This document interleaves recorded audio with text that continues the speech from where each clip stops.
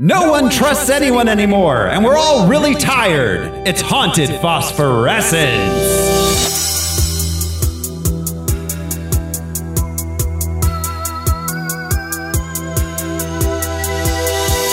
Hello, everyone. This is Throw Smiley. Why don't we just wait here for a little while and see what happens?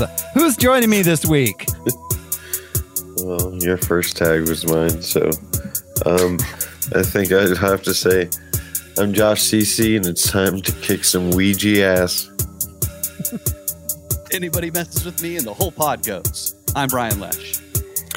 I just need to run this assimilation simulation, and I'm Alaric Weber.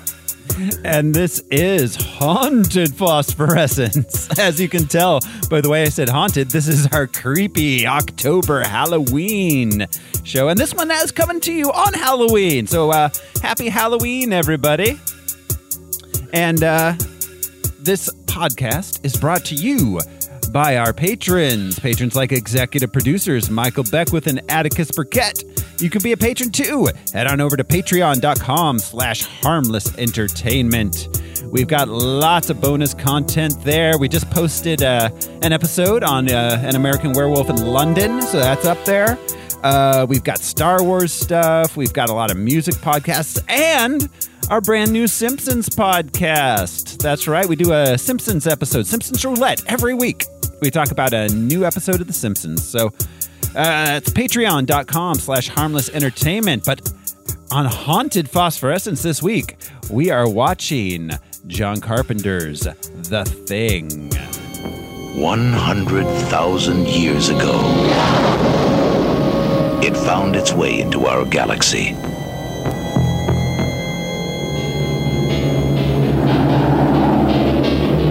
Trapped in the frozen wasteland of Antarctica,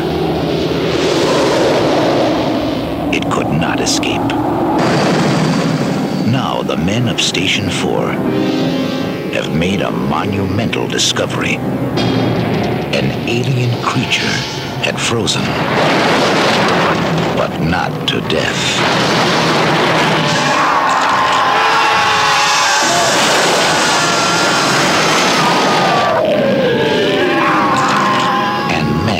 It isn't Bennings! Is the warmest place to hide.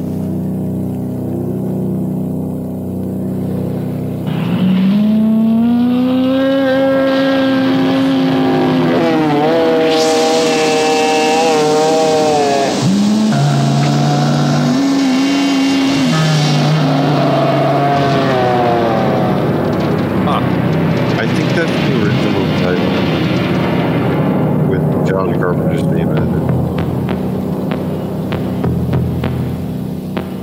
John Carpenter's The Thing. That was interesting. They that wasn't the sound that Bennings made from that scene. No. So they not only hid the visage of the creature, but also the sound that it makes. Right. Well, so what I read was that every time someone screamed as The Thing, it was different because each time they did, the sound they used was every single one that the thing had become mixed together as one scream. So, so that first one, who was that? Was that Fuchs? What was his name? Was that no Bennings? Bennings. Yes. Bennings. There's going to be a lot of like trying to remember who was who. I've got us a little handy guide, which I'm going to stick up on the screen here shortly. But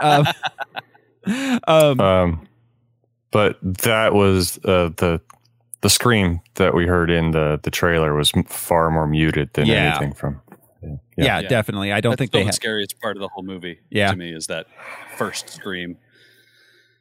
Yeah, that was something. All right. Yeah, same for me. But it's that title where the thing kind of like burns away. So I actually read how they did that. It was very cool. So they took a black background and cut the title out of it and put it inside of an aquarium.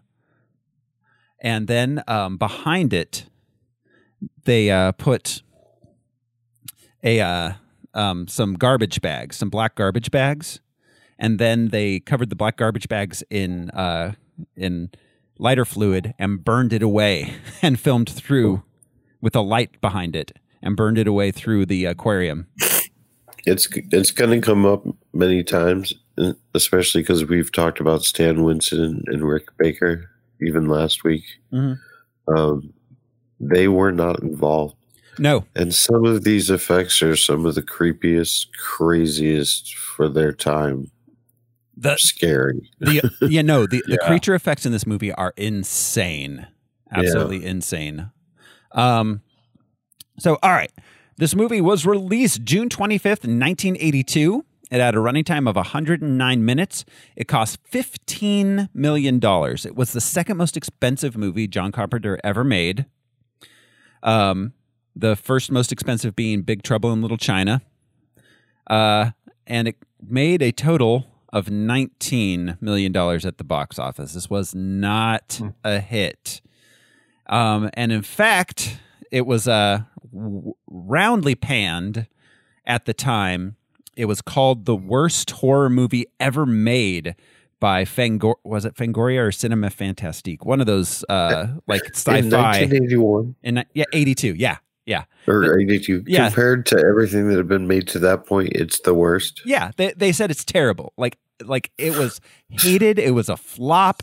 It cost John Carpenter his he never it took him it took him 7 years to climb back up to the point where he could make like a $15 to $20 million movie again. It's crazy. They Live came out after ants, right? Oh, They Live was the next. No. Okay, so this is we'll go into Carpenter in a little more detail for sure, but this was so he went Dark Star, which we talked a little bit about on our Alien episode, because his writing partner was the writer of Alien. Dark Star, Assault on Precinct 13. His run is insane. Assault on Precinct 13, Halloween, which it's Halloween. It was one of the most successful independent films ever made. That was followed by The Fog, which was a pretty good hit. It's considered one of his lesser films, I think, one of his lesser earlier films, but I really like it personally. I really like it a lot. Yeah. Then after The Fog, came The Thing. Then after The Thing, he did Christine, and Christine was kind of. He says that he did Christine as for the studio. Sorry. Al, are you the Thing? No, it's me. He did Christine for the studio. It was a Stephen King one. He didn't really want to. He was kind of just hired on for it, but he kind of made it his own. And that was a hit. So then after Christine, he did Starman. Then after Starman, he did Big Trouble in Little China. And that got him that kind of, that was also a big flop. They thought it was going to be a huge hit. It flopped. Then after Big Trouble in Little China, he signed on a deal with I can't remember the name of the company. I can look it up, I suppose, later when we're going through the production notes. But he signed on a 4-picture deal. He would get $3 million, and as long as they approved his 1-sentence pitch. But he only got through 2 movies in that deal before the deal was scrubbed and collapsed. The 2 movies he made under that deal were Prince. Is it Prince? What is it called? Not Prince of Darkness. Prince of Darkness. It is Prince of Darkness. Yeah, Prince of Darkness, which is about the devil's in a jar in a basement, and The Mouth of Madness. And They Live, and those 2 he did in that deal, and then his deal got scrubbed. After that, he got hired on to make Memoirs of an Invisible Man, starring Chevy Chase. Ugh. Weird. And that destroyed his career. Which came out 4 years after They Live. And They Live was a big success. Yeah. But his deal collapsed with the studio because he kept wanting to make a Rio Bravo was his big passion project, and he kept wanting to make that. And like they kept saying, well, if you want the money you want for it, we have to have more say. And he was like, no, I want my one sentence. Like, and eventually it broke down his relationship with the studio, and his deal collapsed. And that's, you know, he needed to have a big hit, and he thought he'd make a studio film, a big studio tentpole film. And he got hired on for Memoirs of an Invisible Man, and Chevy Chase destroyed John Carpenter's career. Like so many before and after. Yeah. Then after that, he did make In the Mouth of Madness, which was a big hit. Or not a big hit, but it was kind of a bounce back. That, and then he went on to do, of course, Escape from New York. Escape from New York came in between The Thing and The Fog. I knew I was forgetting one. A big one. But yeah, he did Escape from L.A. after In the Mouth of Madness, and then Ghosts of Mars, and yeah, that's kind of the end. He kind of just petered out. Escape from L.A. was crazy. Escape from L.A. is a lot of fun. Yeah. It's not like at the level of his early 70s and 80s films, but it's kind of great. Mm-hmm. But that run he had from Assault on Precinct 13 through They Live is just incredible. That's an incredible run of really great films that I think maybe only Spielberg has matched, honestly, as far as like so many films. Spielberg, maybe Hitchcock, Kubrick. Like there's some filmmakers that have a run of films that are just incredible, and like so few get that many like he did. Totally. But this movie was not a hit at the box office. And I'm bringing this up because, guys, I think it's time we play the Box Office Top 10 game. This is the game where we're going to count down the Box Office Top 10 of the week of June 25th, 1982. Somebody is the thing. We're going to count down the Box Office Top 10 of the week of June 25th, 1982. I will read the Box Office Mojo descriptions of these movies, which are always great descriptions.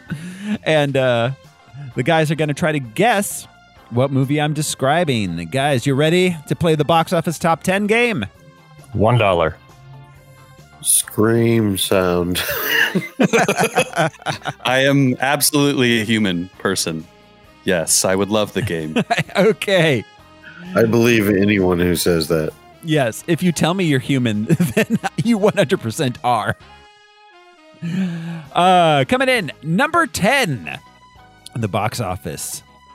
While facing the stress of his play being produced on Broadway, a playwright deals with having to raise his son, his stepdaughters, and his stepsons. It looks like that may be Pacino. Oh, yeah, that's Pacino. It's a Pacino movie. Oh, no. What's that called? Author? Author. Yeah, you get it. Josh gets a point. I was going to say the Scarface Bunch.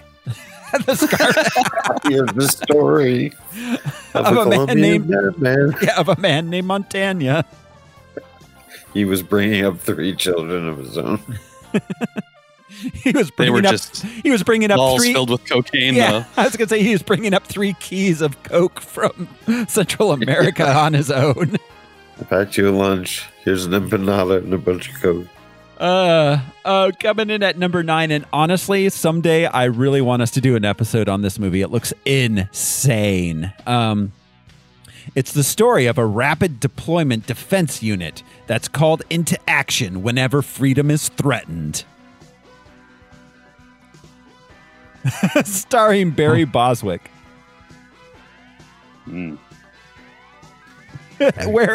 wearing like tights with like a beard, and he's like on a motorcycle. It looks amazing. I like when when freedom is in danger, right? Like it's been cornered in an alley. This is called Megaforce. Oh, all one word. See, Megaforce. I was thinking Delta Force. I knew that wasn't it, but I was trying to come up with like another Greek letter. Well, it was Megaforce Delta Force, would've- but at the last minute they had to change it to Spirit Airlines. And Megaforce did open this week. There's 3 openers this week, including The Thing, and they're all, well, there's Megaforce, then the other 2 are kind of crazy. Coming in at number 8.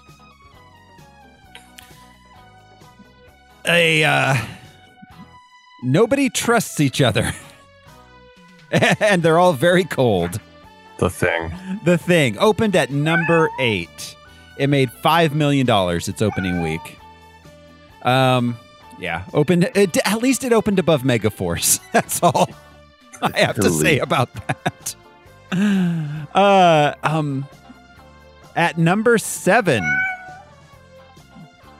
a family's home is haunted by a host of demonic ghosts. With the most. Let's have a toast. This is Poltergeist? Yes, yeah, Poltergeist. Oh, right. You moved the headstones, but you didn't move the bodies. Which is the name of my sex tape. What if it was the opposite? You moved the bodies, but you left the headstones, which I know is the joke of The Simpsons. But that'd be a hilarious thing to complain about. But also, yeah, it'd be like, now my basement's full of all these headstones. What am I supposed to do with this much granite? Now we know. All right, go ahead. At number 6 this week, a military man must stop an old nemesis from using a doomsday device. Apocalypse Now? Mm-mm. No. This takes A place doomsday device. in space. Moonraker? No. Yeah. Solaris? Empire Strikes Back. No. Damn. Not The Empire Strikes Back, but you're kind of along the right track, Al. It is the second movie in a series, and it is considered the best of the series. Aliens? And it is a very beloved IP. It stars a man that I personally met him once, many years ago. Myself and Joshua McJunkin. And were you? No, Josh. I don't think you were there. I can't remember. There was someone else. I was there. You I were? wandered around on my own for a while. Okay. I missed the parking garage incident. So, anyways, it's a Star Trek movie. Yeah. And his it nemesis, is- Wrath of Doomsday Khan. device. Khan. He has to stop his So, nemesis from using a doomsday device. Nemesis? Yeah. Nemesis. Oh God, that is kind of the same plot, isn't it? Yeah. It's not really a doomsday device. It's a Genesis device. Yeah, but he's going to use it to, Yeah, the opposite. you know. It's the doom of humanity, though, I guess. Right? Yeah. Well, potentially in the wrong hands, but they always use a dead planet. Yeah. Has to be. At number 5, I forgot about Has this. to be. Science. At number 5, a pilot is sent into the Soviet Union on a mission to steal a prototype jet fighter that can be partially controlled by Neuralink. I forgot about this movie. This stars... Oh, wow. This is a Clint Eastwood movie. I forgot this movie existed. Oh. This is 82. He made this not long... This might have been his next movie after Any Which Way But Loose.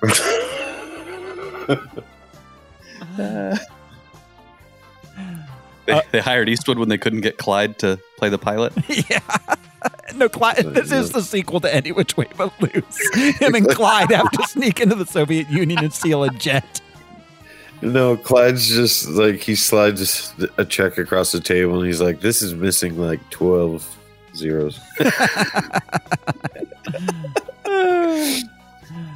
This was called Firefox. Oh. It's the story of the world's second most popular browser. I'm coming in at number 4 in the box office top 10. A spunky young orphan is taken in by a rich eccentric. Annie. Annie. The sun will come out tomorrow, motherfuckers. Yep. That's right. The luckiest white orphan. Oh, probably not. Yeah, probably not the luckiest. But it's up. She's up there. Yeah, they're a good pick from someone who's worked in child welfare. It's fucking disgraceful. For a kid who, for a kid who was, let's see, I was like 7 years old at this time. I definitely watched this movie a few times. Well, this movie was put on for me. Yeah, it's a damn good musical. It's good. The songs are great. The performances. I mean, Bernadette Peters and Tim Curry. Well, yeah, and Carol Burnett. Carol Burnett. Yeah. It's good. It's a good movie. But it's about a rich white man saving a poor white girl. You know. Yeah. All right. I mean, yes, it is. Yeah. I mean, yes, it is. And you know, what are you gonna do? He's like, my name is Rum Tum Tugger. Coming in at number 3. After winning the ultimate title and becoming the world champion, our hero falls into a hole and finds himself picked up by a former enemy. Metaphorical hole? I assume it's not a literal hole. No, I don't think he literally falls into like a cave. Rocky 4? Rocky 3. Rocky 3. Okay. 4, yeah, this is Clubber Lang, right? 4 was like 84. Like that's right. Super height of Reagan, like Morning in America, like Right. 3 was Mr. T, right? Yeah. Clubber 3 Lang. with T. Yeah. 3 with T, 4 with more. And by that point, Apollo Creed was not just on his side, but training him to fight Mr. T. Yeah, exactly. It's a good movie. It is. The Rocky movies are pretty good, at least up through like the first 4. At least are all very entertaining. Rocky Balboa is really good. It's really good, actually. I haven't seen any of the new ones. Any of the ones made like since they've picked it back up. Starting like 10 years ago. Oh my God, it's been like 10 years now, hasn't it? God damn. They're due for another one. Oh wow. I enjoy boxing, so I like those movies. Opening at number 2 this week. Our protagonist must pursue and terminate 4 targets after they've returned to Earth in a stolen spaceship. I was going to say Terminator right after your first few words, but I have no idea now. This is an extremely well-regarded film. It's considered a classic, a masterpiece. It's kind of similar to The Thing as far as how it's regarded at this point. You are silent, Hal.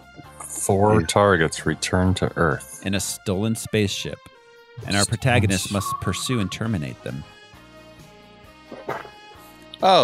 This is Superman 2. No. Superman 2 again. Nope. No, it is not. That was That's right. They weren't in a stolen spaceship. They were on a reflective record. There were 3 of them, and they weren't returning to Earth. Yeah. 3. This, let's see. In our cast, we've got Rutger Hauer. Blade Runner. Blade Runner. Yeah. Okay. Yes. I was waiting. I thought maybe, but I was opening up against The Thing. Stuff. The Thing and Blade Runner opened the same week. I was going to say Blade Runner myself, but the 4 targets returning to Earth, where were they? I didn't realize they went somewhere. Well, no, because they were on a mining colony on... Oh, okay. Where were they? I can't remember where the mining colony was, if it was like Mars or something. But they were on a mining colony, and they returned to Earth on a stolen spaceship to... Okay. Yeah. Yeah. And number 1 this week, and a troubled child summons the courage to help a new friend. E.T. Yes. Yeah. This is probably one of the big reasons The Thing wasn't a bigger hit. No one wanted scary aliens in spring of 1982. How many of these movies in the top 10 involved space? So we've got E.T., Blade Runner, Blade Runner, Wrath of Khan. Wrath of Khan. I don't know if Megaforce involves space. Annie, maybe. Annie, she's from space. No, but like how many? No, how many Brian are pointed genre? out, there's 100. Yeah, But just the ones that are genre films that are sci-fi or horror, like so, including Poltergeist. We've got E.T., Blade Runner, Wrath of Khan, Poltergeist, The Thing, Megaforce.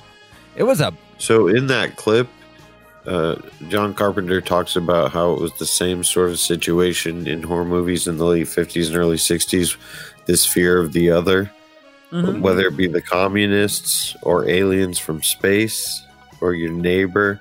But the theme was usually the other, the unknown. Yeah. As compared to monsters and ghosts and such. Very interesting. Yeah, no, it is. And, redoing this movie in the early 80s, like as Reagan is coming in and like the jingoistic, like us versus the commies, like Twilight Zone. There are a couple brilliant Twilight Zone episodes where the whole premise is just, can you trust the mob? Can you trust the guy that lived next door to you for 30 years when the shit goes down? Yeah. So there's a lot of that, like how fast people turn on each other. Oh, absolutely. Absolutely.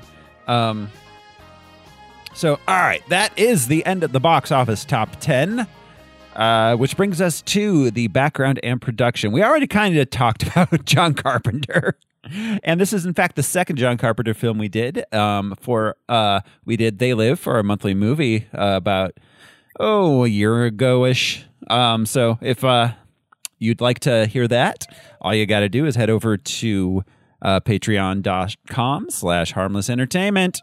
Become a patron, guys. But let's see. So it was directed by John Carpenter. And it was written by Bill Lancaster. Bill Lancaster is the son of Burt Lancaster. So imagine that. Here we go again. Yeah, a family. More than one member of a family involved in the entertainment industry. Robert Evans' son was a coal miner. Yeah, he's like, I'm not going to do this. Bill Lancaster, of course, had a lot of he did a lot of acting too throughout the 50s and 60s. But he did write a few screenplays. He decided to become a screenwriter. He wrote The Bad News Bears. Oh my God, great for him. The Bad News Bears Go to Japan. Okay. And points are dropping. And The Thing. and he submitted a script for Firestarter, which was rejected. And He's all, look, I came here to write 3 things. 4 things. Chew gum. Right. He passed away in 1997 at the age of 49, very young. Yeah. Older than Wilford Brimley in this movie? Yes. Yes. Wilford Brimley was. Wait till we get this. Yeah. We'll get there. But yes, that motherfucker in this film. He's 26, right? In this movie? We'll get there. Can you 40 or below? But I don't think over 40. He was 48 years old. Maybe he was 48 in real life. I know he was. Yeah. Yeah. Can we modify? Can we modify the Harmless Phosphorescence logos to have "We'll get there" underneath? Yeah, "We'll get there" is our slogan. It is our slogan. But it's Will is short for Wilford Brimley. Get there. Yeah. Well, yeah. I don't know. Yeah, I don't know why we do it. Our total recall abilities are fantastic. Yeah. I'd be remiss if I didn't mention that the one and only Dean Cundey was the cinematographer. Oh, hell yeah. Dean Cundey is, for anyone who's unaware, is one of the all-time greats. Let's see. He shot Halloween. That was one of his first movies. Yeah, exactly. Ever. That's how Halloween was one of his early ones. Rock and Roll High School. He did The Fog. He did a bunch of Carpenter movies. The Thing. He did Romancing the Stone, Back to the Future, Big Trouble in Little China, Who Framed Roger Rabbit. He Roadhouse, Hook, Jurassic Park, Apollo 13, and his biggest hit, Garfield 2, A Tale of Two Kitties. Oh, poor Bill Murray. He's a legend. He's a Hollywood legend. He is. Dean Cundy is one of the all-time greats. And music by this is one of the few John Carpenter didn't score himself. He always said that the reason he did his own scores was because he didn't have much money, and if he didn't do it, who else would for that cheap? He was the best. Yeah. He said he was the best. And adding the suspenseful moments himself. So John Carpenter didn't score this film. No, this was scored by Ennio Morricone. And it's obvious that everything that John Carpenter scored himself sounds like an Ennio Morricone copy. Yeah. Well, Ennio Morricone was kind of doing Carpenter like in this with like the synth and like the boom boom boom boom boom boom boom boom boom boom. Like that's a Carpenter thing for sure. Very rhythmic. Yeah. Yeah, but yeah, no, Carpenter always said he was the best composer that he could get for the money. So for the money. What a weird thing to say. He's a fantastic No. Himself. Yeah. Carpenter said of himself he was the best composer that he could get for the money, which was why he composed the theme to Halloween and all of the other ones he did himself. Oh gosh, I copy that. Yeah, Ennio Morricone. This was his big budget movie. This was his big Hollywood like studio film. So Ennio Morricone was his like can get a big fancy composer. Kurt Russell is MacReady in this film, and Kurt Russell started out as a Disney kid, basically. Him and Zendaya kind of had the same roots. Yeah, we all know Kurt Russell from Sky High, obviously. Yes. Yeah, that's his claim to fame. Yeah. I forgot he was in that. But yeah. It's a Disney movie, right? Right? Yeah. Kurt Russell, this was pretty early in his like trying to break out of the kid role. He was 30 years old, so yeah. Yeah. He was like 5 years out of trying to break out of the Disney thing. But his first that was Used Cars was his first like big R-rated thing he did, which was whatchamacallit, Back to the Future guy. Robert Zemeckis film, which was a great Robert Zemeckis movie. But then he met John Carpenter because John Carpenter produced an Elvis TV movie in the late 70s, and Kurt Russell played a young Elvis. And directed. Oh, that's right. Yeah, he directed it. He directed a few TV films, which is interesting. So yeah. Then of course he worked with him a few times. He was Snake Plissken in Escape from New York and L.A. And of course he was Jack Burton in Big Trouble in Little China, which is a movie I would love to get. There's not a lot of Carpenter movies I wouldn't love to do on this show at some time. So, you know. There are so many to love, but I think this is one of my favorite Kurt Russells. This is a great Kurt Russell. He's so The one intense. from this. And I love his goddamn helicopter hat. Dude. Well, we're going to talk about man. Antarctic clothing. Yeah, we will. Anthony Wilford Brimley. Born September 27th, 1934. He passed. You mean 54, right? He was born in 54. But he didn't pass away until 2020. It was not COVID. It was it diabetes? the diabetes. No, it was the cold hand of death. There was no reason. He was born in 1934. His ticket came up. All right, let's go. Yeah, he actually started out as a musician. He quote The Wilford Brimley Experience featuring Homer. He's Wilford Brimley Jr., FYI. His dad is, of course, still alive and starring in a Disney Channel movie. So it's genetics. That's how he stayed so young, so long. Also, a nice warm bowl of Quaker Oats every morning. Yes. Did anybody ever see the John Goodman parody where he played Wilford Brimley? And he's like, I wouldn't eat oatmeal if it was the filling in a Dove bar. So all right. Wilford Brimley started out. He was he was a bodyguard for Howard Hughes in the 50s. And then he became a stuntman. Do you think he had to carry jars of pee? Oh God, and definitely. Like nail clippings? Definitely. Yeah, that's the 50s, absolutely. But yeah. Do you think he guarded it? Like, I have a lot of questions about Howard Hughes being a security guard for him. Like, yeah. Do you think his pee extended, like he himself extended into the pee, and he's like, you need to protect those jars? Yeah, he didn't want them thrown away. No, he kept them. He saved them. Yeah. Do you think he made Wilford Brimley drink them? He's like, the job is mostly data entry and pee organizing. Do you think they were organized by color? I have a lot of questions about pee, man. This is going to keep coming up. Man. Yeah. So, all right.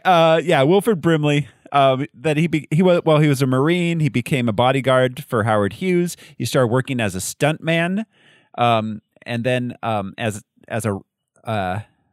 he did some ranch hand work and wrangling and blacksmithing, which is how he got his job on the Waltons, which was where he played a blacksmith, and that got him his work in the China Syndrome. Absence of Malice was a big hit, and that he was in, and then The Thing, and then Cocoon is the thing I know him from. Cocoon and those Quaker Oats commercials. And how old was this supposed 80-year-old character in real life in Cocoon? In Cocoon, he was 51 years old.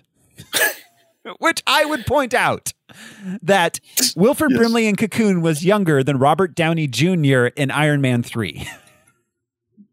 He's in that movie. He's 4 years older than I am now, and he played 80 or 90 or something. Yes, he was the oldest young man I have ever seen.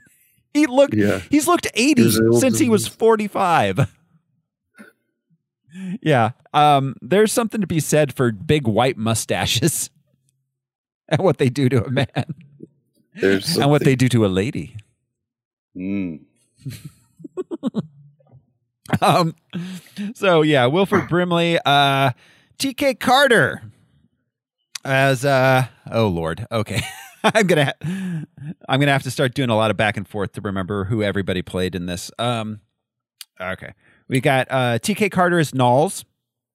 He was the cook. Yeah, the roller skating cook. Yes, the roller skating cook. He was in Ski Patrol. You guys remember Ski Patrol? That's a great movie. He was Chester and Seems Like Old Times. He was on Punky Brewster for a while. Yeah, he was on another TV show. Good Morning, Miss Bliss. He was on he was on A Different World for a bit. The Steve Harvey Show. He was on Good Times. Oh, he was in Dr. Detroit. He played the limo driver in Dr. Detroit. That's where I really know him from. Oh, Amazon Women on the Moon. He was in a lot of stuff.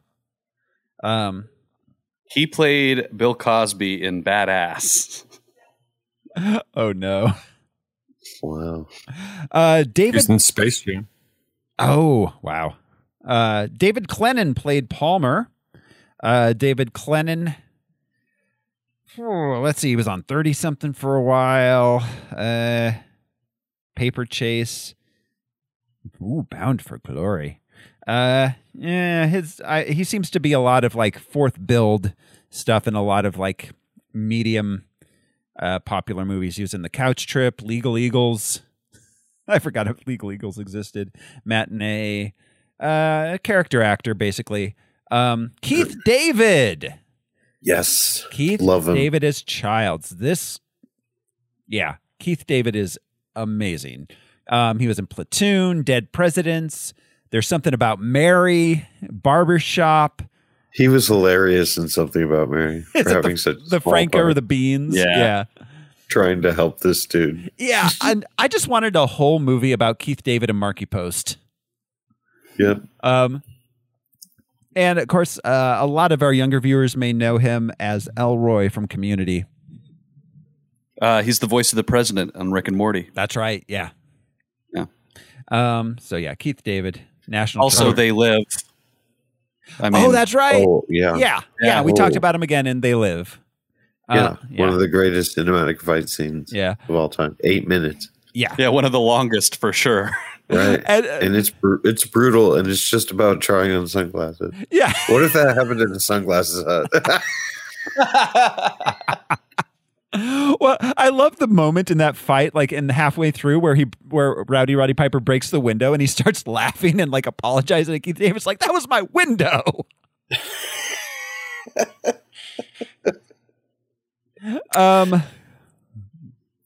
We got let's see, as Dr. Copper, Richard Dysart as Dr. Copper. Let's see, he was character actor, another character actor. Oh, we saw him in The Mask. No, not The Mask. He was in Mask, which is a very different movie from The Mask. That party scene would have been way different. Oh my God, Cher and what's his face? It was who played Mask? It was Sam Elliott and Eric Stoltz. Eric Stoltz, that's right. Eric Stoltz as The Mask, or Jim Carrey as Mask. Either way, it's going to be Jim Carrey as Stoltz as the Mask. Yeah. Oh God. So Richard Dysart, he was in Mask, Wall Street, character actor, old dude. This is fun. He was the voice of Cogliostro in Todd McFarlane's Spawn, the animated, in which Keith David played Spawn. Oh, cool. Oh, huh. Okay, so Charles Hallahan as Norris. Charles Hallahan. Let's see. Going in style, cast a deadly spell. Dante's Peak. Another character actor. Peter Maloney as Bennings. He was in Desperately Seeking Susan, Manhunter, JFK, Boiler Room. K-Pax.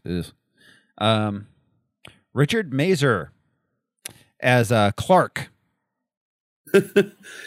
And I looked it up, and Mazer's a small type of cherry tree. Not a lot of people know that. I did not. Richard Mazer was probably best known as Nick Lobo and Rhoda. And Donald Moffat as Gary. Donald Moffat is let's see. He was in The West Wing, Dr. Quinn, Medicine Woman. I kept trying to figure out where I know him from best, because he is super, super like that guy. I know that guy. And I was looking through his he was on the Logan's Run TV series. Like, I cannot figure out what it is that I know him much from. He was the president in Clear and Present Danger is what I remember him as. I remember him playing that. He was in The Right Stuff as LBJ too. Okay. Popeye. So he's played the president in a couple of things. He was the taxman in Popeye. Maybe it's that. He was in Bonfire of the Vanities. God. Yeah. I still don't know what it is. He played Walt Whitman in Dr. Quinn, Medicine Woman. Walt Whitman was in Dr. Quinn, Medicine Woman? Yeah, they had to have some sort of celebrity cameos. He definitely did not want her brand of medicine. No, he did not. Joel Polis played Fuchs. Let's see. Joel Polis. Wow. Mostly did TV after this. Cheers, Alien Nation, Northern Exposure. He was on an episode of Seinfeld. And then Thomas G. Waits as Windows. And Thomas G. Waits. That's rounding out our cast here. He he was in The Warriors. Another character actor. A lot of 5th and 6th Build stuff. Did some episodes of Kojak. Oh, he was in Money Train. Yeah, I mean, sometimes, like say in Halloween, he had no idea how well it had been cast and how successful they would be, but he did cast lesser known actors, and it always worked so well. It really did. Like, who would have guessed Rowdy Roddy Piper Right? Well, could pull off such a high concept fucking? And I loved him. He was one of my favorites. But you know what I'm talking about? yeah. Well, yeah, exactly. Well, That's another Donald Sutherland Body Snatchers role. yeah. Yeah. Well, and apparently he met Rowdy Roddy Piper through he just went to like WrestleMania like or something. Like got to go backstairs and meet people. I was like, "Hey, you want to be in a movie, Roddy?" Old school WrestleMania was bigger than the Super Bowl is to adult men child. Yeah, you know what I mean? WrestleMania was the shit. Yeah, it was huge. It was huge. So this movie was reviewed by Siskel and Ebert. Later, there's a terrific blood test where they try and check out who is human, who is not. I wish this movie were less ugly than it is, because in terms of storytelling and suspense, and that subtext of suspicion of one's fellow man, this is actually a very well-made movie. But at regular intervals, no doubt about it, it does gross one out. So, a mixed review for the thing from me.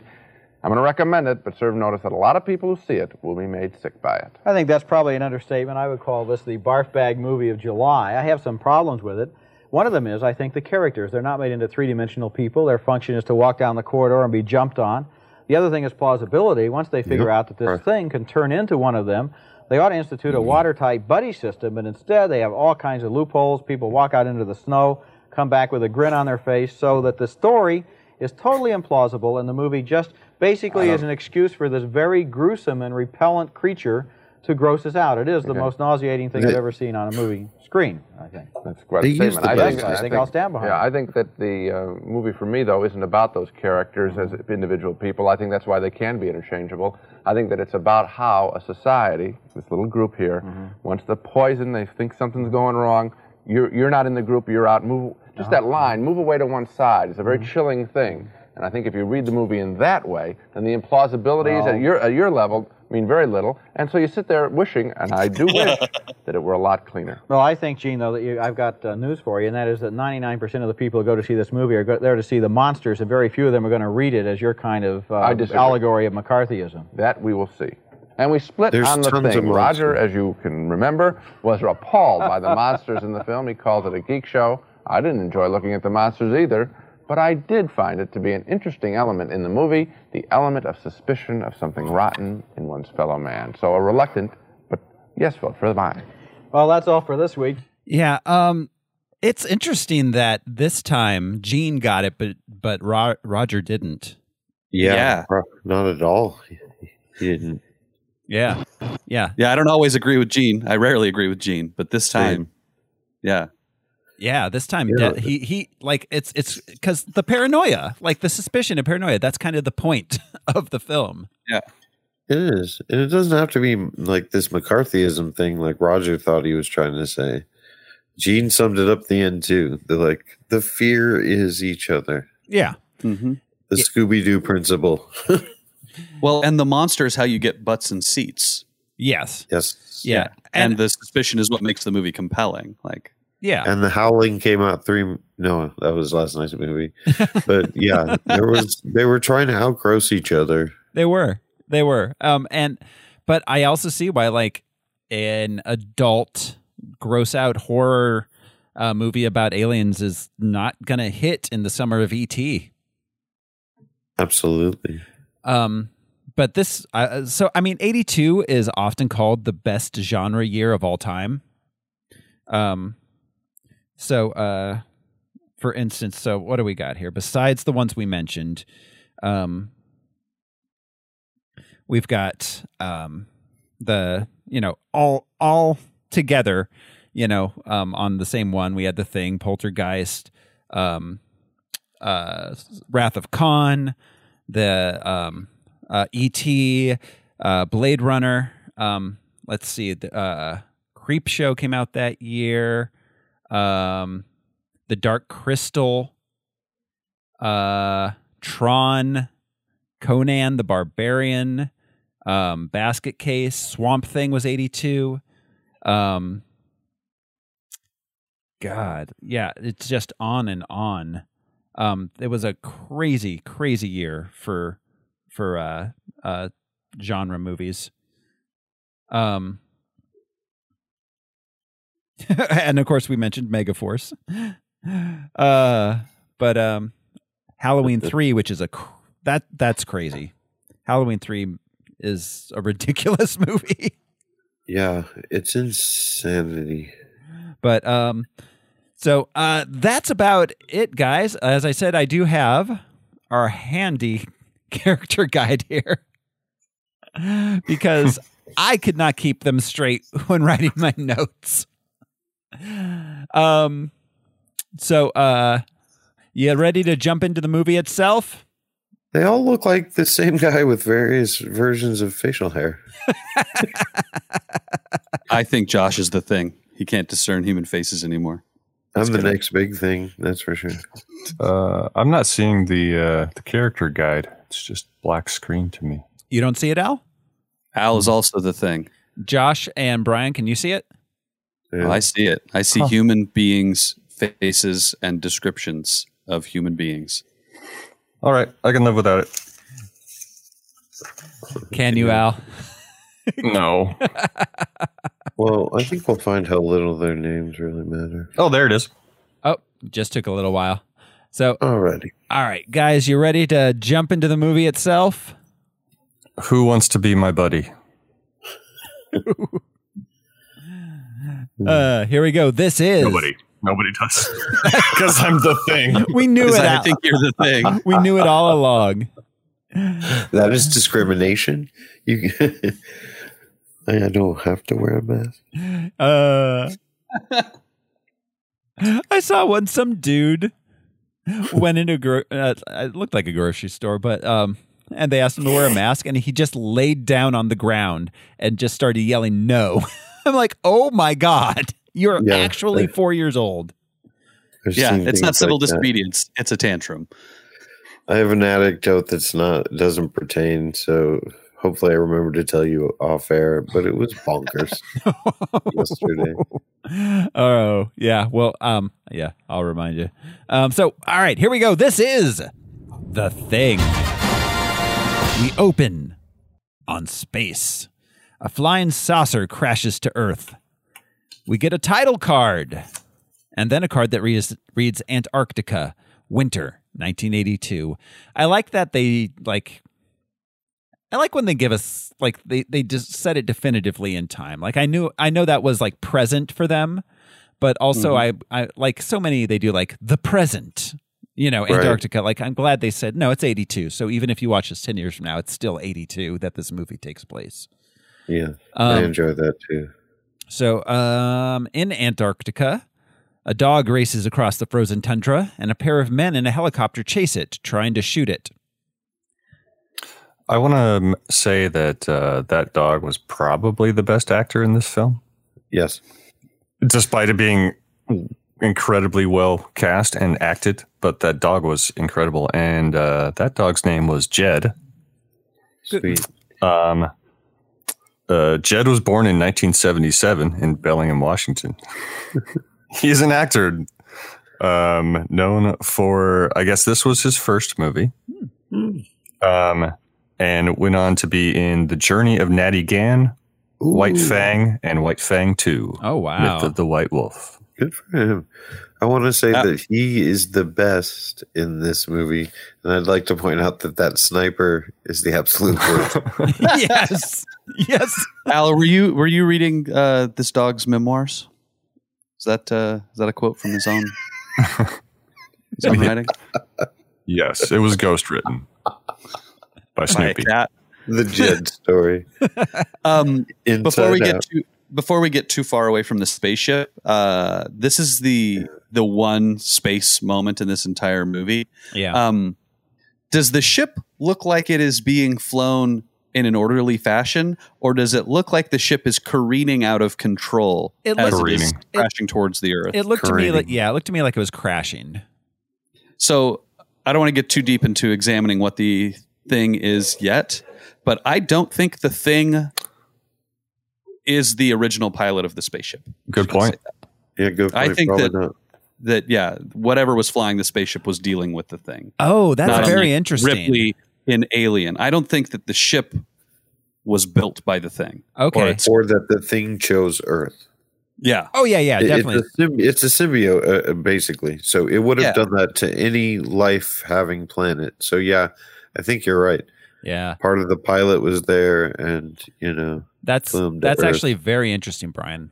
So we are encountering two alien races. Yeah, basically the ones that built the spaceship, and then the parasitic one that's taken over the pilots of the ship. Okay, yeah. Which I cannot elaborate how much I love, but also how much that is similar to the beginning of Alien. Yes, it is. There are two alien races in Alien. That's right. Yeah. Huh. Very interesting. So, all right. Meanwhile, at the U.S. National Science Institute, Station 4, the men relax and play games. We meet MacReady. He does not like to lose at chess. The voice of Chess Wizard. Yes. Adrienne Barbeau. Oh, who was? What? Oh, I love her. Yeah. So she was in The Thing and Swamp Thing. Two kinds of things. There are two kinds of things in this world: things and swamp things. And Adrienne Barbeau knows. And of course, Escape from New York. Yeah, of course. Yeah. She wasn't she like? I think she was romantically linked to John Carpenter or something at some point. I can't remember. So all right. The dog and the helicopter arrive at the American base.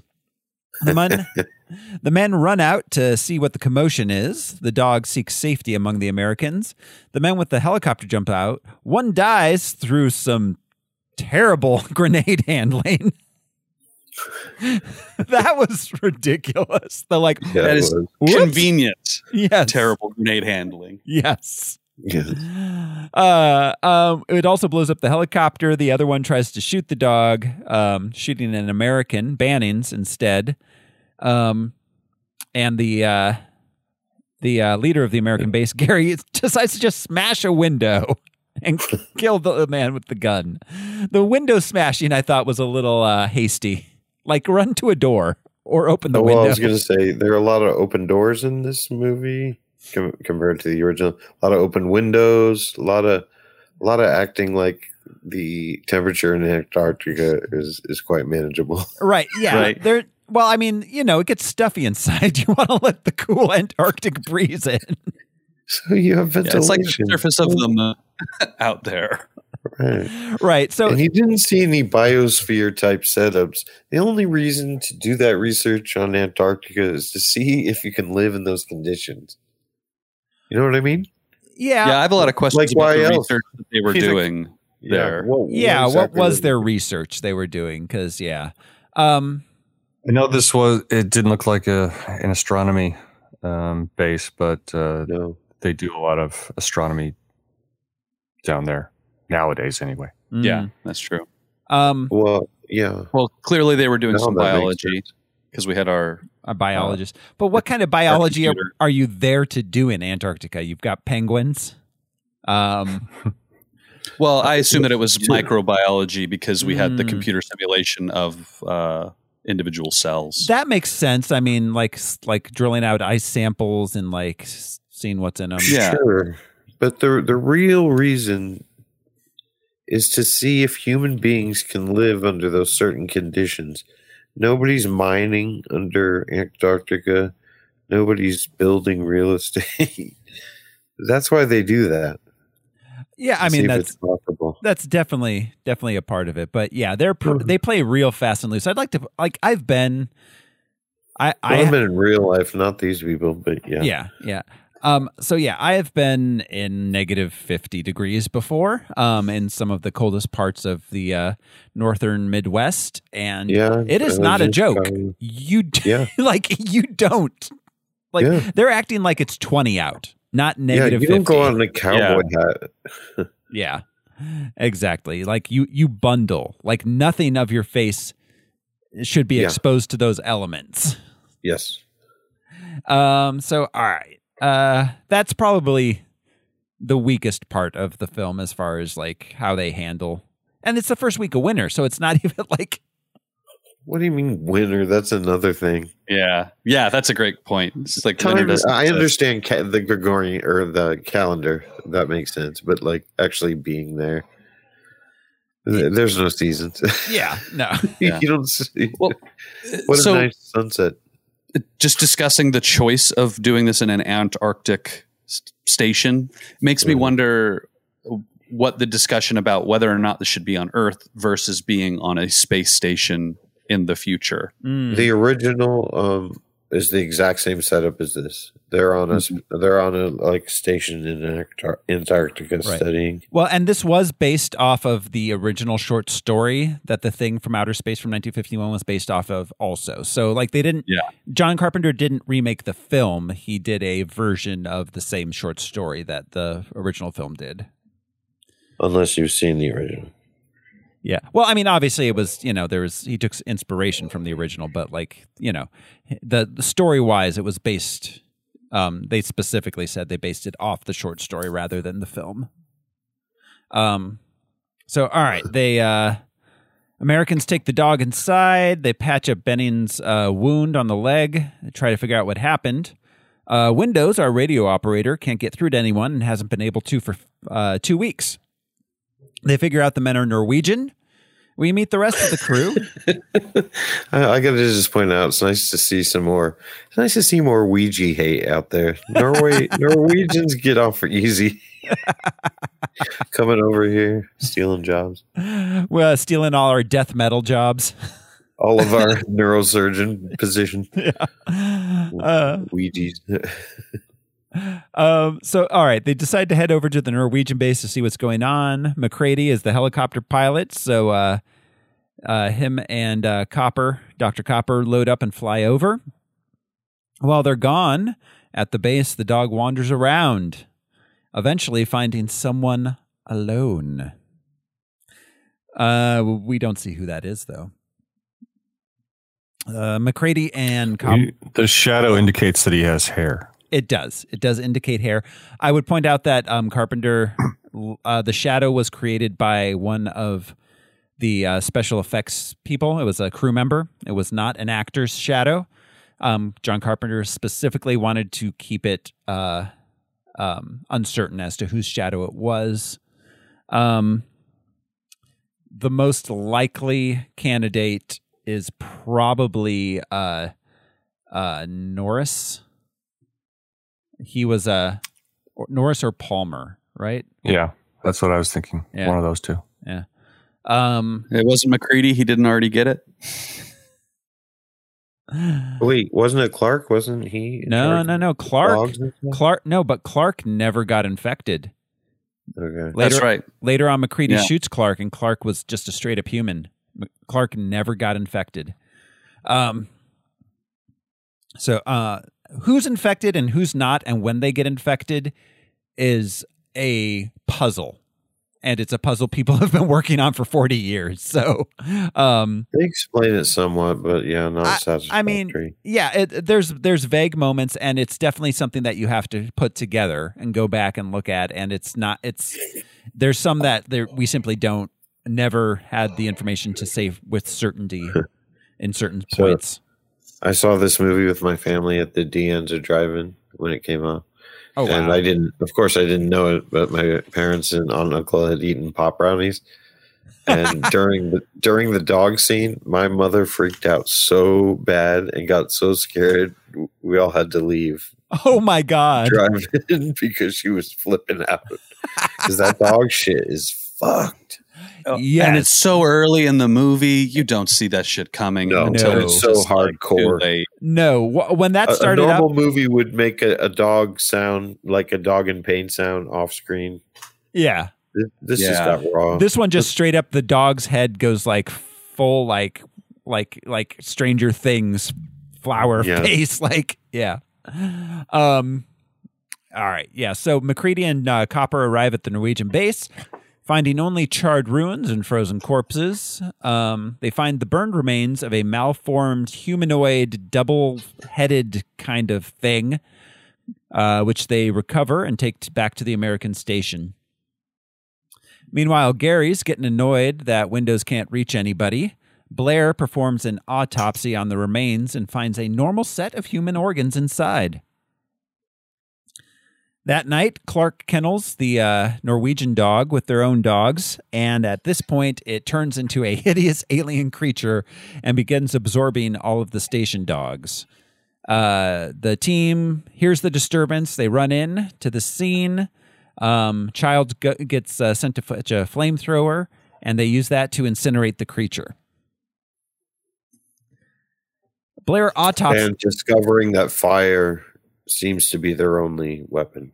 Yeah, fire. Yeah, because they try to shoot it at one point, which does nothing. So they get the flamethrower, and the flamethrower takes it out. So they know fire does it. Blair autopsies the dog creature, learns that it can perfectly imitate other organisms. He asks Clark about the creature and discovers that Clark was alone with it for some time.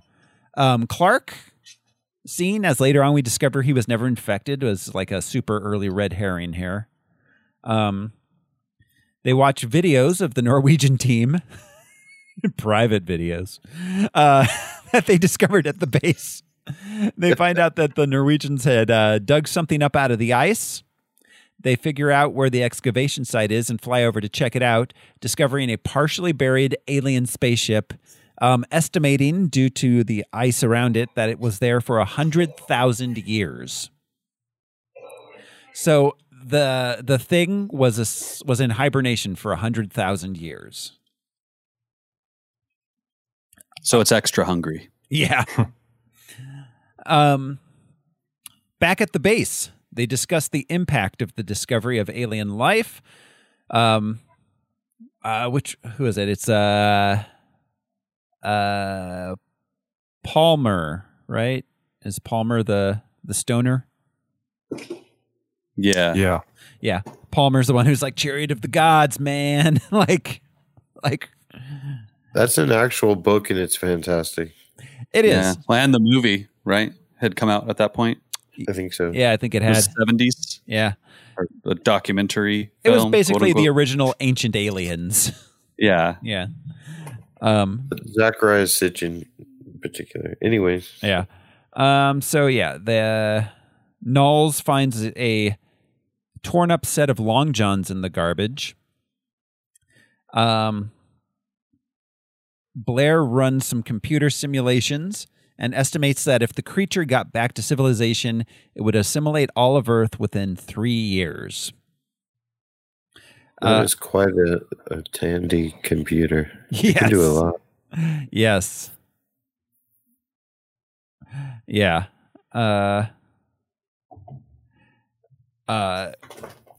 That's the computer work in this is funny because it's like because Kurt Russell pours his scotch into that computer at the beginning because he's mad about chess, but this is 1982. That's probably like a $3,000 computer he's ruining. I don't think was that the same computer? That was the chess computer. It was the it was just for chess, but still a chess computer. 1982. It was called the Chess Wizard. Yeah. That's all that thing did was play chess. Yeah. Later on, we see there are multiple large servers. Yeah. Oh, yeah. With like the tapes and everything. So the computer can determine the percentage of people who will be infected. Yes. Yeah. It's interesting that 3 years is his estimate and not 3 weeks or 3 months because realistically, COVID got around the earth pretty quickly. It did. I think that estimate might be actually a little optimistic. Yeah, Spanish flu before there was intercontinental flight, things like that. I mean, and those things don't have tentacles and mimicry and the ability to hide that they exist. Yeah, that's actually it's interesting watching this movie in the era of COVID. There's a lot of parallels. Which, absolutely, man. Yeah. You're not going to make me do that. Mm-hmm. I watched this in the early days of lockdown because of that. I thought like, oh, well, here we are. Yeah. At the time, me and my roommates locked in a house together. All of us wondering, is he bringing COVID home? Right. Is he COVID or is he Is he my roommate? Or is he Brovid? Is he? Maybe it's COVID. Maybe it's Maybelline. All right. They let's see. Bennings and Windows are done with the alien corpse, but they're packing up the alien corpse. Like they're putting it away into storage. Windows leaves and the corpse moves behind Bennings' back. Meanwhile, Fuchs takes McCready aside and tells him that Blair is cracking up. But Blair did write in his journal that the remains aren't dead yet. They still have cellular movement. Meanwhile, Windows comes back and finds that Bennings is in the middle of being assimilated. The whole camp gets alerted. They run out. Bennings does that crazy scream, and they burn him to death. You can still see the hand is an approximation of a human hand. Yeah, it hasn't fully formed yet. Mm-hmm. Yeah, there were some uncanny valley moments with the Bennings prosthetic that really, really, really made it scary. In addition to the terrifying open mouth scream. Yeah. Totally. Between that scene and the blood sample scene, oh geez, and the dog, and oh my god, yeah. After burying the remains of Bennings, they realize they can't find Blair. McCready spots him sabotaging their snow vehicles. But they didn't bother calling Natalie or Tootie to find out where Blair was. McCready spots Blair sabotaging some vehicles. There's a disturbance inside. They find Blair trying to destroy the radio and their servers after having killed all the remaining sled dogs. The team subdues and imprisons him in a tool shed, and he warns McCready to keep an eye on Clark. At this point, Dr. Copper suggests they do a test to compare each member's blood against the uncontaminated blood being held in storage. They find that the blood has been destroyed by some sort of supernatural creature, possibly a werewolf or zombie. I have a question about the blood thing. Of course, it's hard to know the intentions of the thing itself. Sure. Was it destroying the blood so the test couldn't be run, or was it assimilating the blood so that it would be better at mimicking the human beings that the blood belonged to? It's hard to say. It's really hard to say. Both is very possible. Yeah, and it could have been a little bit of both. Yeah, because at this point, and this was one of my unanswered questions, who even destroyed the blood? Who was the thing at this point that was destroying the... Who at this point is the thing? I'm uncertain. And actually, how does the thing feed? Does it even need to feed? Does it need to consume anything to survive? Yeah, because it sticks it brings out tentacles which stick into people and then they get assimilated. But I just wondered if it needed blood. Yeah, not like a vampire, but to some sort of organic life organic material. Yeah. I don't know, because like I said, at this point, I'm uncertain as to who even the thing is. I suppose Norris probably is, if he's the one who the dog assimilated earlier, because that seems the most likely, or it could be Palmer. And how did they get the key? Because the doctor wasn't assimilated, and the doctor and Gary were the only ones that had access, which is why they were so suspicious of them at the time. So, yeah. All right. Well, and maybe the doctor was already assimilated when the arms happened, and it was the thing pulling a bluff on the people. Yeah, that's a good point. Although I feel like when the arms got chopped off, he would have given away his thingness. Yeah. I don't know. But it wasn't surprised. Maybe it could have been anticipating that ahead of time. That's always been my assumption with the key aspect, was the doctor was just faking it and planning that whole thing. They tested the doctor's blood, and he came up negative. Oh, that's true. Yeah, the two dead bodies were both negative. Tested, yeah. That's right. The doctor and who was the other dead one? Oh, Clark had been shot in the head. That's right, Clark. Yeah. So, I don't know who did that to the blood. That was one of my unanswered questions. But all right, so Then he goes in and he finds out that the blood has been destroyed. They start arguing amongst themselves. They end up pointing guns at each other. Gary gets accused of being an alien. He gives up command to MacReady. That night, MacReady has Doc, Gary, and Clark tied up and drugged because they're the three that are under the most suspicion. Then 48 hours pass uneventfully. MacReady records a journal entry in which he divulges that he suspects that when people transform, they tear through their clothing and thus the torn up long johns. That night, Fuchs hears a noise outside and the lights go out. He runs outside and in the snow he finds the torn up jacket of MacReady. We cut to some time later. MacReady's telling the others that Fuchs is missing. They split into teams and go to investigate. They visit Blair, who's acting strangely calm and eating his Quaker Oats. And there's a noose hanging in the tool shed. Favorite noose. Yes, he was planning on killing himself, but the noose remains used? Yeah, it remains unused. So, I mean, I figure at this point Blair has been assimilated. Like, I think Blair was planning on killing himself, then got assimilated, and ended up not. And first he Shawshanked. Yeah. Yes, he did. And he's so portly, it would have been hilarious if when they caught him, he wasn't very far into the project. He was like 3 feet down. He was like, I assimilated a fat old guy. And they're like, but Blair's only 48. What? What? I can't fit through these tunnels. You got me. So, all right. They find the burnt corpse of Fuchs. And Windows heads inside while MacReady and Knowles investigate MacReady's shack because they see that the lights are on and MacReady turned the lights off when he left.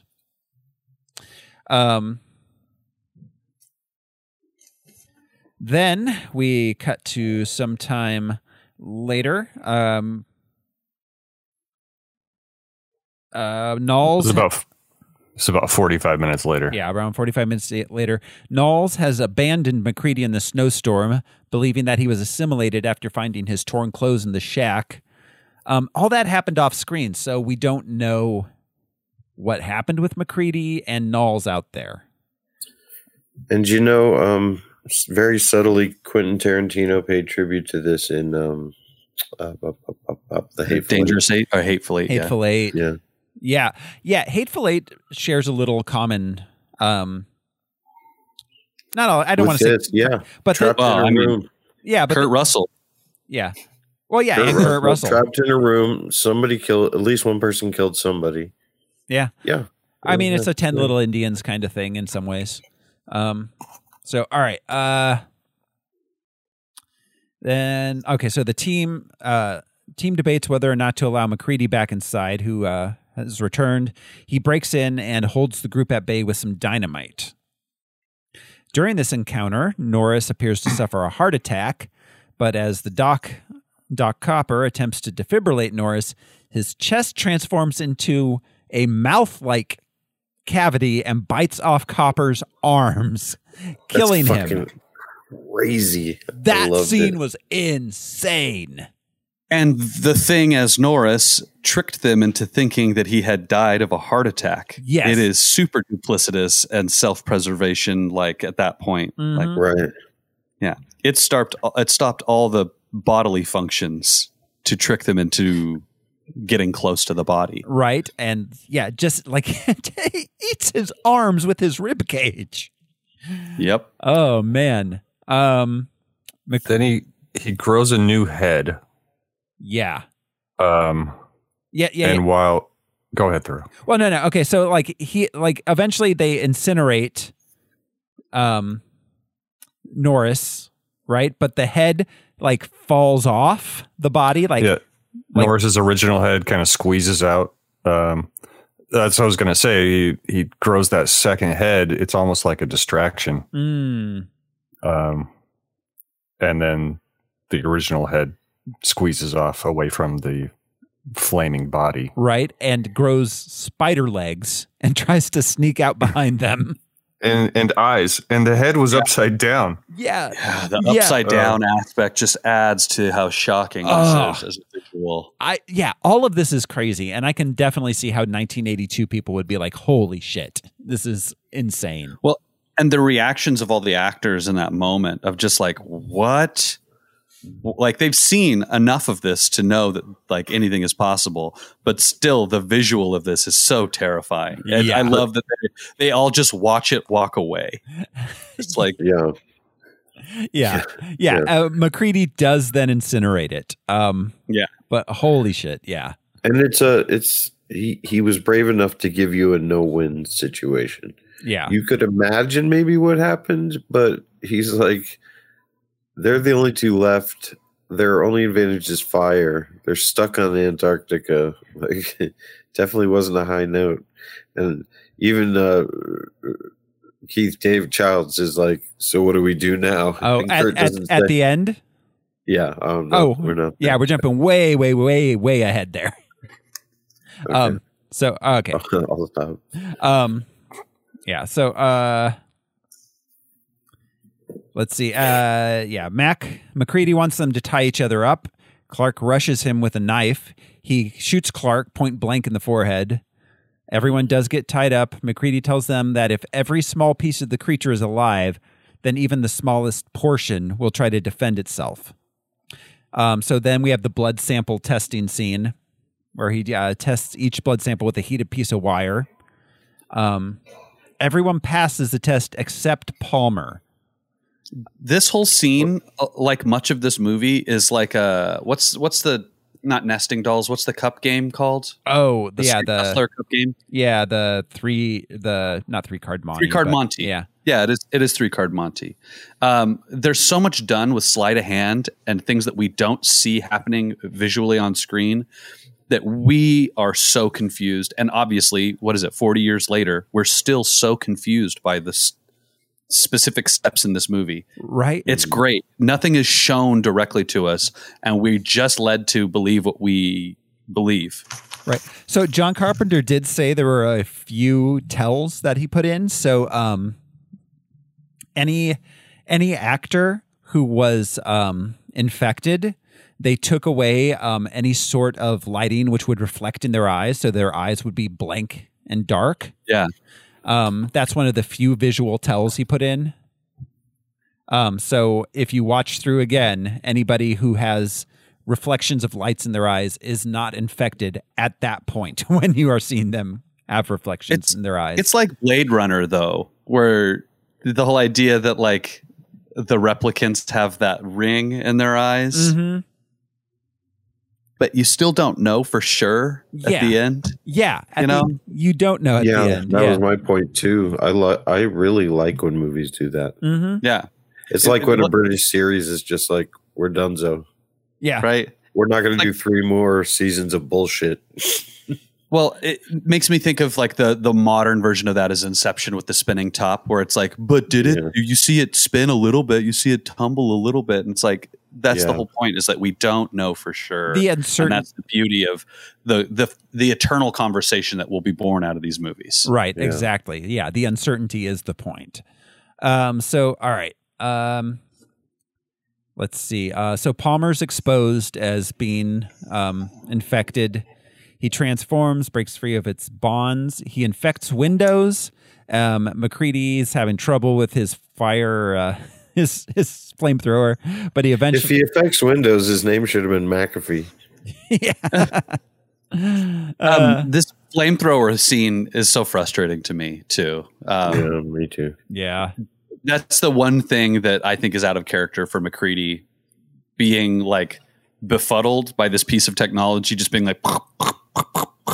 While chaos is happening around him. Yeah. You think that he'd be like, self-preservation, man, I'm out. I'm grabbing my stick of dynamite and I'm leaving the room. Yeah, you think or something. He would have tossed like some dynamite in and closed the door and ran. Like maybe. Right, yeah. And like, I know the rest aren't infected, but fuck them. Like, yeah.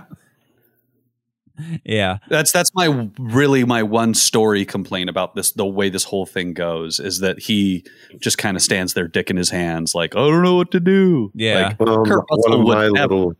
one of my peeves, and maybe it doesn't mean anything, but around that same scene, the creature uses its tongue or tentacle to pull the what's the dynamite lever? It has a specific name. You know what I mean? Yeah. Oh, this is in the finale. Yeah, that's at the end. At the end, he does that. All right, yeah. That's in the tunnels underneath. Yeah. Okay. Yeah. My bad. But yeah. So all right. So Childs is left on guard, while the others go to test Blair. They find that Blair has escaped. They discover in underground tunnels he's dug, and that he was using their equipment to construct his own small spaceship. They blow up the shack and the spaceship. While on their return to the main building, Childs is missing. And so the spaceship thing, okay. The creature is trying to recreate the spaceship. Again, I this is something that's always stuck with me with the thing is I don't think the thing created the spaceship that it arrived to the Earth on. Mm-hmm. But its natural thought is to recreate the thing that it arrived to the Earth on, because it takes pieces of things and creates itself out of them. It's trying to do that with mechanical stuff without an understanding of how mechanical stuff works. It's just an interesting characterization of the thing creature itself. It's like, I don't know, I got here on a spinny disc made of metal parts. Here are metal parts. I'll make a spinny disc. It just shows like how like, I don't want to say like childlike it is, but it is just seeing a visual approximation and then trying to reproduce it. The spaceship didn't fly. It wasn't a real spaceship. It didn't have like vertical thrust or anything. It was just metal parts that were shaped like the metal parts. Yeah. Reassembled. That's true. Yeah. It's a good question of whether that spaceship was really going to get the thing anywhere. Yeah. I think it might also assimilate knowledge from its hosts because it's able to imitate a person so perfectly, mannerisms, and probably got some memories too. Yeah. Yeah. So it had the knowledge of spaceship building maybe from the spaceship aliens that it assimilated. That's a possibility.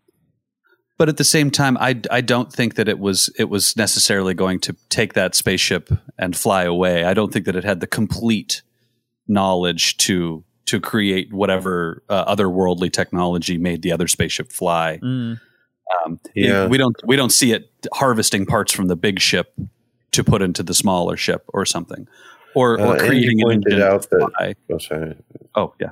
That possibly it absorbs certain information or ingrained knowledge from everything it assimilates.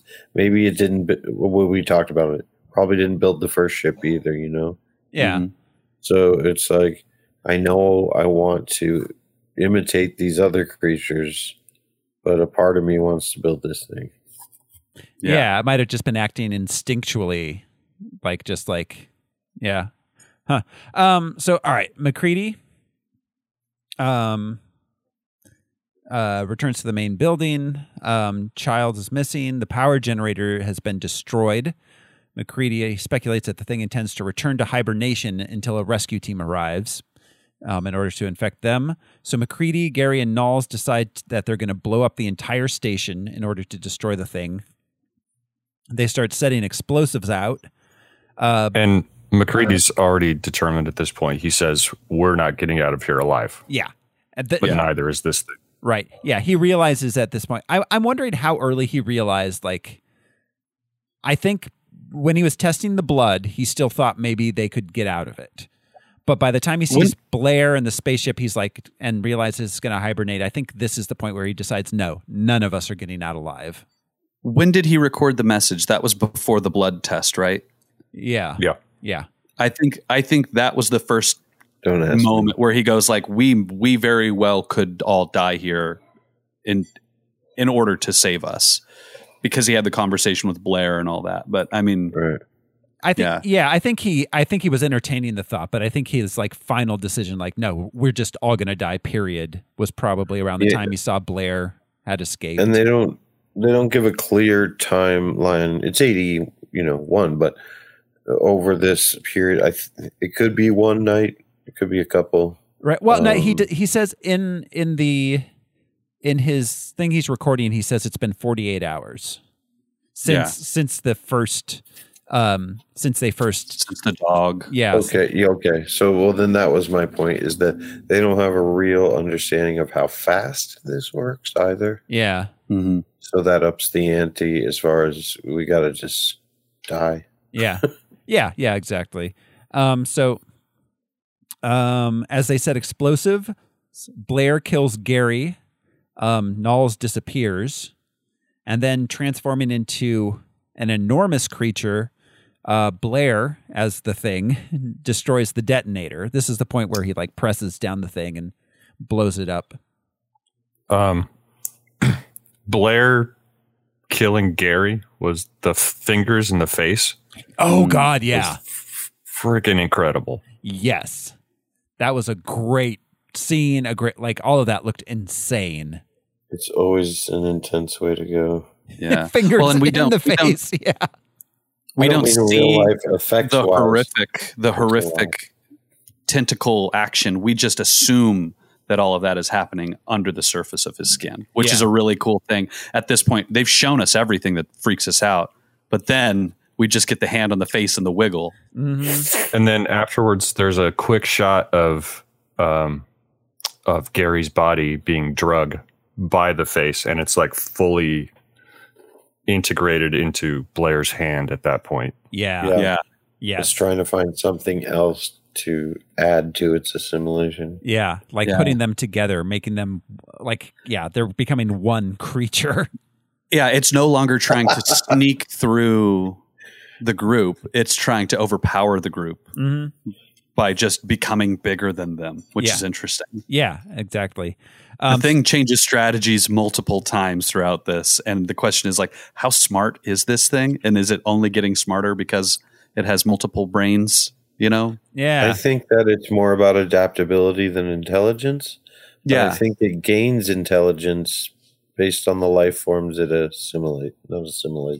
imitates. Yeah. Mm-hmm. But because it does, because at the end here, like I said, he's Gary and Blair become both part of the same, they meld together to become this bigger thing. Right. They seem on one hand advanced and also behind evolution. Yeah. So, all right. MacReady does trigger the explosives using a stick of dynamite. The base blows up. He pulls himself out of the rubble and collapses nearby as the station burns. He's got his bottle of J&B. Childs returns. Go ahead, Al. I loved MacReady's line right before he throws the dynamite. The creature's roaring at him. He just says, "Yeah, fuck you too." Yeah. That was the classic 80s. Yeah. line. Remember when "fuck you" was one of the worst things?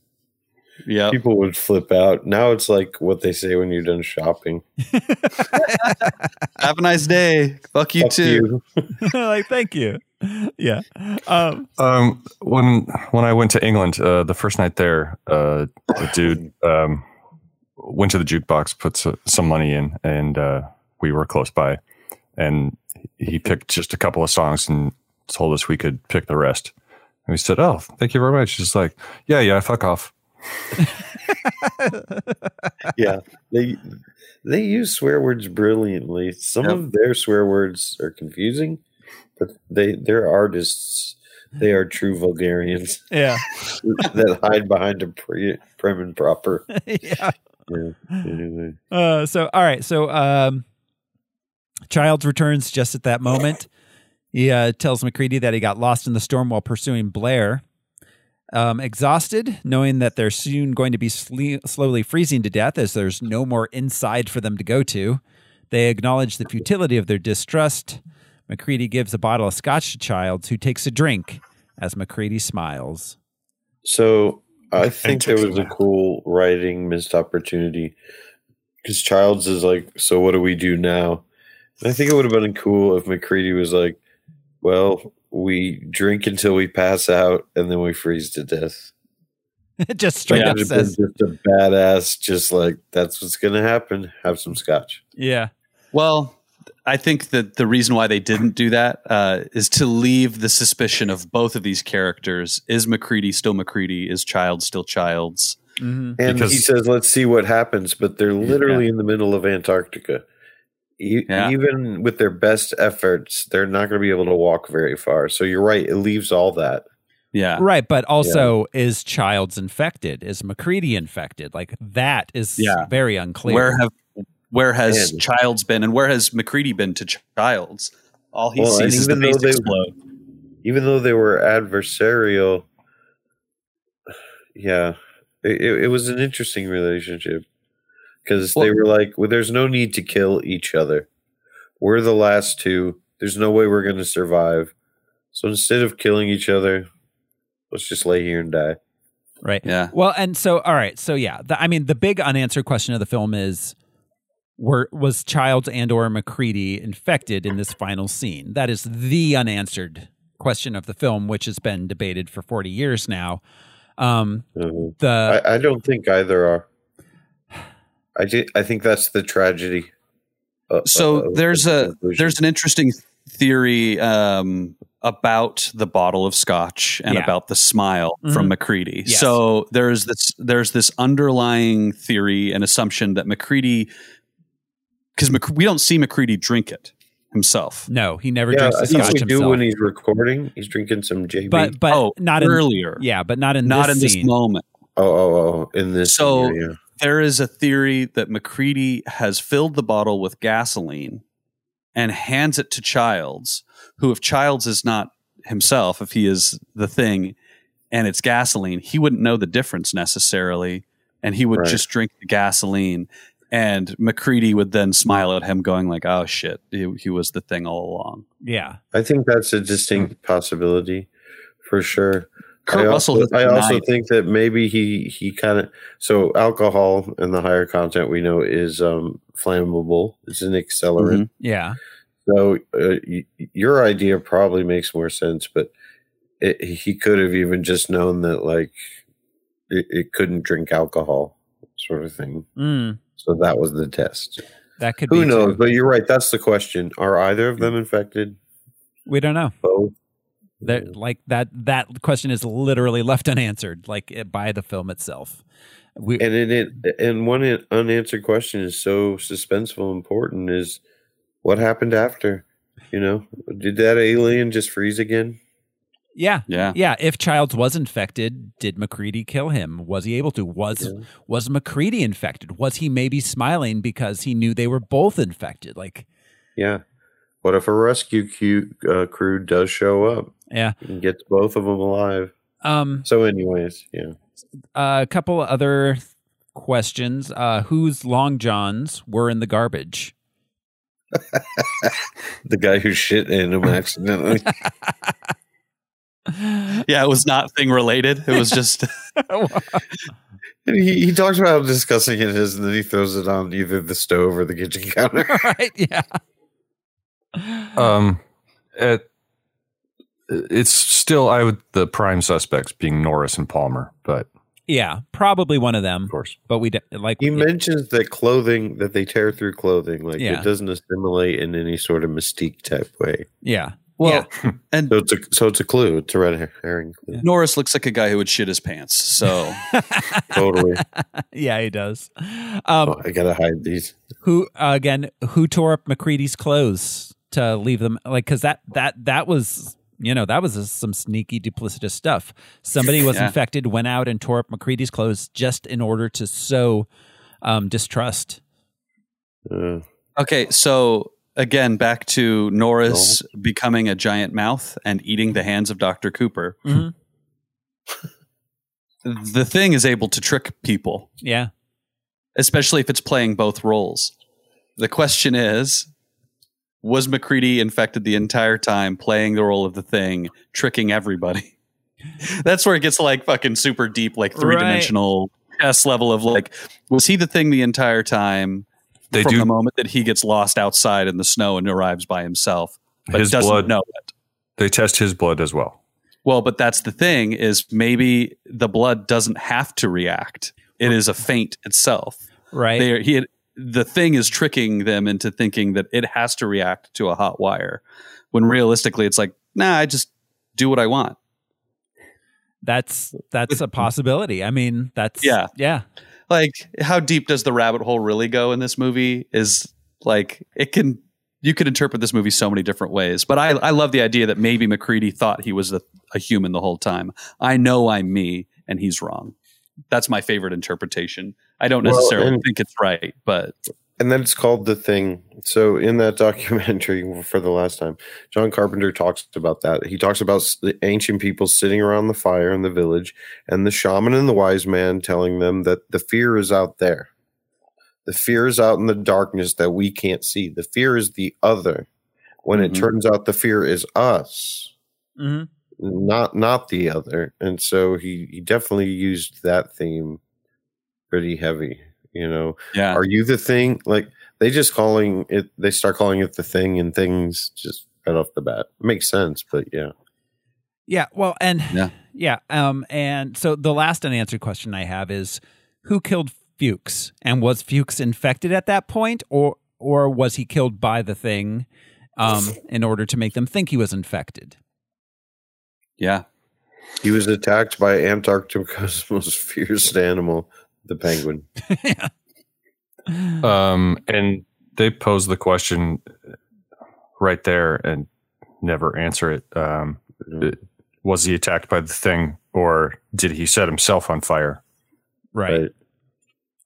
Yeah. Their very first mistake was not quarantining immediately. Absolutely. Yeah. They should have. Immediately. They ruined their rec room. They should have quarantined. They should have worn masks. They should have washed their hands regularly. There's lots. Well, and they mentioned. So I mean, since any small bit of the thing can be, can itself be its own thing.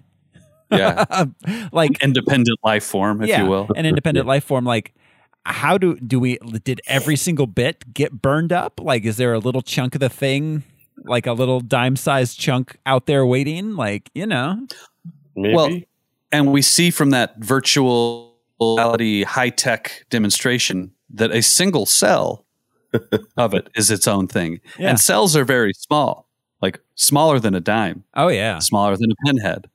It's pretty hard to destroy something that, a small single drop that is indiscernible to the eye. Yeah. Right, that can move around on its own. I mean, I think they all could have been affected 5 minutes into the movie, and we would never know. Yeah. We wouldn't know. I think it's very, very unlikely that this completely stops the spread. Like, I think Earth's pretty doomed at this point. Yeah. The Thing 2011 is a movie that exists. It was marketed as a remake. It technically is a prequel. It ends with a... Does it take place in a Norwegian camp? Yes. Yes. Cool. It absolutely does. It's cool. It's not great. It's nowhere near as good as this, but it's an interesting movie to watch in conjunction. Is it just called The Thing, or it is just called The Thing? Yeah. Because it was marketed as a remake of The Thing, but it's technically, sure. And it ends with them chasing the dog. Mm-hmm. Yeah. So it leads directly into this one, but it's okay. It's an all right film. They did all the effects practically, and then the studio panicked and made them put CGI over a bunch of the practical effects they did, which is too bad. But it's a bummer. Yeah. But it's an all right movie. It's it's not even close to the 82, The Thing. So I shared with you guys this, and I shared it too late. Nobody got a chance to read it. But The Things is a short story by Peter Watts that's written from the perspective of the Thing as it goes through the events of this movie. Sort of starting at the end, like a la Quentin Tarantino out of timeline kind of thing. Mm-hmm. But it gets the I am being Blair, I am being Cooper, I am being Childs, explaining what each person is doing as the Thing, and oftentimes explains how they do not know that they are even assimilated as the thing. Right. But this short story was a Hugo Award nominee. It was nominated for a bunch of different sci-fi and short story awards. It's worth a read. It's very cool. Right. And that's actually very interesting, because with that and that short story, that perspective, the question then becomes, if you're infected, do you even know you're infected? Yes. Are you thinking like I'm being a sneaky alien, or do you think I'm Bennings and I'm, It's the symbiote, sort of made up logic. Yeah. Do you know, or is it talking to you? And the short story, this version runs under the understanding that Childs has been assimilated. Yeah, I think so. Yeah.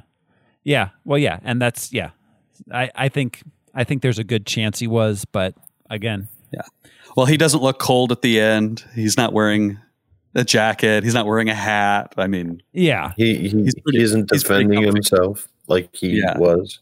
Yeah. I mean, verbally defending himself. Yeah, he seems like he's in a good mood for the first time in the entire 2 hours of the movie. Well, they both play resigned so well. Yeah, they do. Yeah. Their relationship is great. Childs and MacReady. I read their relationship in this movie as though they were friends prior to this. Yes. Because MacReady comes and goes, and it just so happens that MacReady is there for the time being. Yeah. And you can tell some people are cooler with others. Yeah. And I agree. I think Childs and MacReady might have been close before this bullshit. Yeah. Well, and I think that's one thing that I feel like Roger Ebert got really wrong. These are not faceless, like, horror movie, like, bodies to be killed. They all have their own character. They have relationships. You can see it. Like, Ebert got it so wrong. Yeah. Yeah, you can see things like Fuchs and MacReady have a relationship. Childs and MacReady have a relationship. Nobody likes Gary, even though everybody thinks Palmer and everybody thinks Palmer and Windows are idiots. Yeah. Like they are more than just those two-dimensional. No one says these things out loud. They are showing us. Absolutely. Yeah. This movie, I don't know. I think this movie I feel might be John Carpenter's best film. To me, this is top 5 horror movies of all time. Absolutely. The fact that people thought this is one of the worst is hilarious to me. Yeah, it's in the top 1, 2, or 3 of his best movies. Absolutely. Absolutely. Yeah. No, it's my personal favorite of his. Yeah. I mean, there's Halloween, there's They Live, and there's this. There's They Live. Like, you could teach a film class. Those are you can't argue against those. No, those 3 films are insanely good. And then Big Trouble in Little China is another like classic masterpiece. Escape from New York, like Ghost of Mars wasn't bad. Ghost of Mars was all right. Yeah. But those. I mean, Starman is a very different kind of movie than these, but Starman's an incredibly great movie. Like, John Carpenter had a run of films in the 70s and 80s that was unparalleled. And the fact that they weren't all considered classics is insane at the time. And I know he's never titled as the casting agent because he doesn't have that title, but the man knows how to cast a movie. Yeah, he does. So, all right. Any last thoughts before we move on, guys? Don't take your thing out in public. Yeah. Keep your thing hidden. Your shame. So, all right. We're going to move on. Next week, everybody, we are going to be back. Because Haunted Phosphorescence is over as of now. Yep. This is our final Spooktober episode. Next time on Harmless Phosphorescence, we are going to be back to our regular programming superhero movie podcast. We'll be talking about X-Men, Days of Future Past. So, oh man, how many new characters do I have to? Yeah, Al is going to be back to doing research next week. And even different versions of characters he's done. Yeah, they've changed so much. Exactly. So we'll see you next week, everybody. Thanks for joining us. This has been your host, Throw Smiley, and I'm off to go join up in the war against Norway. I'm Josh Cece, and I don't know what the hell's in there, but it's weird and pissed off, whatever it is. It was me. I've been tossing my drawers into the kitchen trash can. I'm Brian Lesh. I'm Alaric Weber, and I'd rather not spend the rest of this winter tied to this fucking couch. You and me both, Al. Yeah, all of it. That one hit hard. Woo! Yeah, so thanks, everybody. We'll see you next time. Bye. Bye, guys.